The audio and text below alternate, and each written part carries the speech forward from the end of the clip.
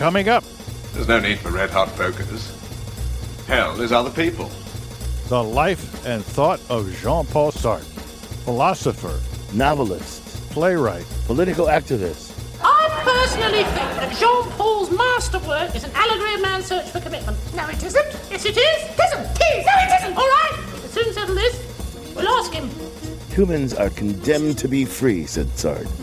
Condemned? Jean-Paul, your famous trilogy, Ruse à Liberté, isn't an allegory of man's search for commitment. Me. Told you so. Who did he have in mind when Sartre said hell is really other people? Oh, don't ask. He's in one of his bleeding moods. Our guest is Thomas Flynn from Emory University. Being a nothingness. The Age of Reason. No exit. The life and thought of Jean-Paul Sartre. Coming up on Philosophy Talk.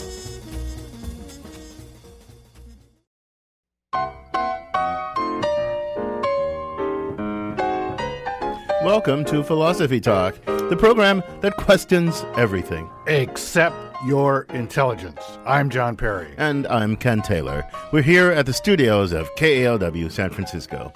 Continuing conversations that began at Philosopher's Corner on the Stanford campus.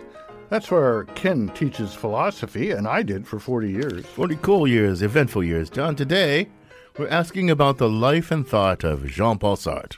Sartre was one of my favorites when I was an undergraduate, Ken. Well, he was a good philosopher. He's a great philosopher, highly influential philosopher, too. His views dominated French thought for a long, long time. But, you know, John, I have to admit, I'm not really sure that his philosophy actually hangs together all that well in the end. I guess you must not fully appreciate the depth and coherence of Sartre's philosophy.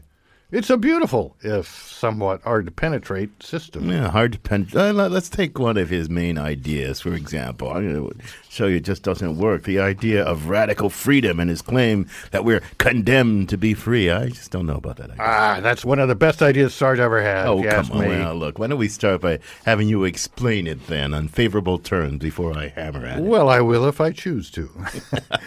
Well, take your decision to come in and do Philosophy Talk this morning rather than roll over and go back to sleep. Well, that was inevitable. I mean, if I had gone back to sleep like I wanted instead of coming to the studio, you guys would have killed me. I couldn't have done that. Well, I'll admit that there are lots of things involved that you couldn't do anything about, no matter how hard you tried.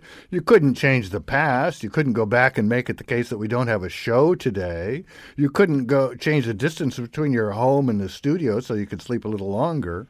These things have to do with what Sartre called the facticity of the in itself. The facticity of it in itself. Now, that's a fancy turn of phrase, but what's your point? The facticity of the in itself doesn't ultimately determine what you yourself decide at the moment of decision in the here and now. Only you can do that. You're in bed trying to decide whether to get up or sleep in. You can't rely on God or nature or your wife or anything else to make the decision for you. Only you can decide. Indeed, you must decide. You're forgetting about that irritating alarm clock that keeps ringing there, John. Well, even the alarm clock can't decide for you. You could push the snooze button and roll over and go back to sleep. You are what Sartre called a for itself, Ken, a consciousness. You are not an in itself like a rock. And that's what Sartre meant when he said you are condemned to be free. Yeah, but you know, there's something else that's different between me and a rock. I agreed to be here this morning. And you know what? I'm the kind of person, I live up to my promises. That's why you guys like and trust me, I think. It's part of my nature to keep my promises, and you know it. Well, you're wrong. What you couldn't do is both sleep and fulfill your promise. But you could sleep in and thereby break your promise. Your promise is part of the facticity of the for itself, part of history. But in the moment of choice, your decision whether to uphold it or not is entirely open. There is nothing in the world that can force you one way or another. You have to decide for yourself. No, you're wrong. You're not getting it. Look, I'm not the kind of person who just ignores his obligations. That's not what I am, and I don't want to be that kind of person either, John. Ken, you're trying to escape from freedom by turning your choices over to your so-called nature. but you can't do it. Oh, come on. So-called nature? What do you mean so-called nature? You have no nature. What? Oh, come on. Everything has a nature. The rocks, the trees, people do. Everything has a nature. Not consciousnesses, not human consciousnesses, not for itself like you and me. We have no essential pre-given nature that fixes in advance who we are and what we do. To the extent that we have natures at all, our natures are determined by nothing but our own actions and decisions. As Sartre said, existence precedes essence. Existence precedes essence. Okay, but look, even if I'm going to grant you that I could have slept in this morning, I could have done that, I ought not to have done it. Look, I made a promise, and I can't escape. I'm going to use a Sartrean phrase now. I can't escape the facticity of my promise, can I? It's binding on me. Yes, you can, just by choosing not to honor it. No, but that would be wrong. Then it would just be objectively wrong. Objective values. Posh. There are no objective values that fix the nature of right and wrong, at least according to Sartre. It's all up to us. The appeal to objective values is just one more way of trying to escape from freedom. Yeah, but see, this is where it all starts to fall apart. Sartre himself was a member of the French Resistance, a committed member. He fought Nazism tooth and nail. Come on, could he really have truly dared to risk it all to fight this evil if he really didn't think there was any objective facts about what he ought to do? Just because there are no objective values, no values fixed by God or some eternal realm of something or other, it doesn't follow that human beings don't or shouldn't value things. Ultimately, we choose our values. They are not imposed upon us. And once chosen, they really are our values. Well, this is the puzzling part. But, let's look at some of the things that Sartre himself valued. To do that, we sent our roving philosophical reporter, Shuka Kamatari, to explore some of his life and times beyond philosophy. She files this report.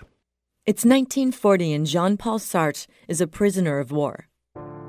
He had served in the French army, but was captured and held by German troops for 9 months. After his release, Sartre moved back to Paris. Over the next 3 years, he helped start an underground socialist group, published his book Being in Nothingness, and wrote multiple plays, including No Exit, a story about the afterlife. All right, make love. Get it over with. This is hell. My turn will come.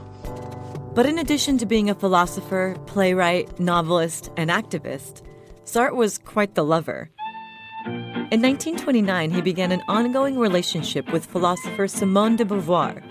But Sartre also dated a ton of other ladies alongside de Beauvoir, including his young college students. Young enough, and often enough, that these days he probably wouldn't be teaching much.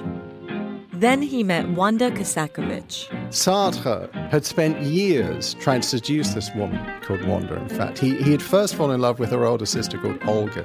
That's Andy Martin, a professor at Cambridge University. Olga was Simone de Beauvoir's 17-year-old student. De Beauvoir had sex with Olga, so Sartre tried to seduce Olga too. But when Olga rejected Sartre, he went after her sister, Wanda. Wanda turns up in Paris, and he falls for her. After a couple of years of courting, Sartre sealed the deal with Wanda. Then in 1943, Sartre introduced Wanda to his buddy, fellow philosopher, novelist, and playwright Albert Camus. They met, and he had seduced her within about 5 minutes, if I remember. So that was a bit, right in front of Sartre. She fell for Camus in a big way, and this did cause a certain amount of bitterness and resentment on Sartre's side, as he explained to Beauvoir in a letter to her. Sartre told de Beauvoir all about his other lovers in detailed letters. It was part of their open relationship deal. Martin says Camus and Sartre were both kind of playboys, but Camus was the hot one, considered the Bogart of his time, while Sartre kind of looked like an ogre. Sartre and Camus were hanging out in some left bank bar, and Sartre is going into his sort of would-be seduction routine, and Camus, who doesn't have a routine at all, says to him, why are you trying so hard? And Sartre says back to him, well, have you had a look at this mug recently, i.e. my own face? Sartre and Camus fell out after Camus published a critique of totalitarianism, which Sartre took as a personal attack on his own Marxist beliefs. They never spoke again. His best-known one-liner, Sartre's phrase, is hell is other people, I think, one of the best philosophical one-liners of the 20th century, possibly. After the war, Sartre delved deeper into politics. Sartre became more left-wing, I guess, and threw his lot into some extent with various kind of quasi-Marxist groups, was sympathetic towards the Soviet Union. Sartre continued his political activism and writings throughout his life. He also had many more lovers, including mistress-turned-adopted daughter Arlette El-Kaim. In 1975, at the age of 70, Sartre was asked how he'd like to be remembered. He replied, Tout ce que j'ai dit. I would like people to remember the milieu or historical situation in which I lived, how I lived in it, in terms of all the aspirations which I tried to gather up within myself. Ce que je disais moi. Jean-Paul Sartre died in 1980 in his hometown of Paris. 6 years later, his lifelong lover and friend, Simone de Beauvoir, was buried right beside him. For Philosophy Talk, I'm Shuka Kalantari. You can listen to the rest of this program by purchasing it at iTunes Music.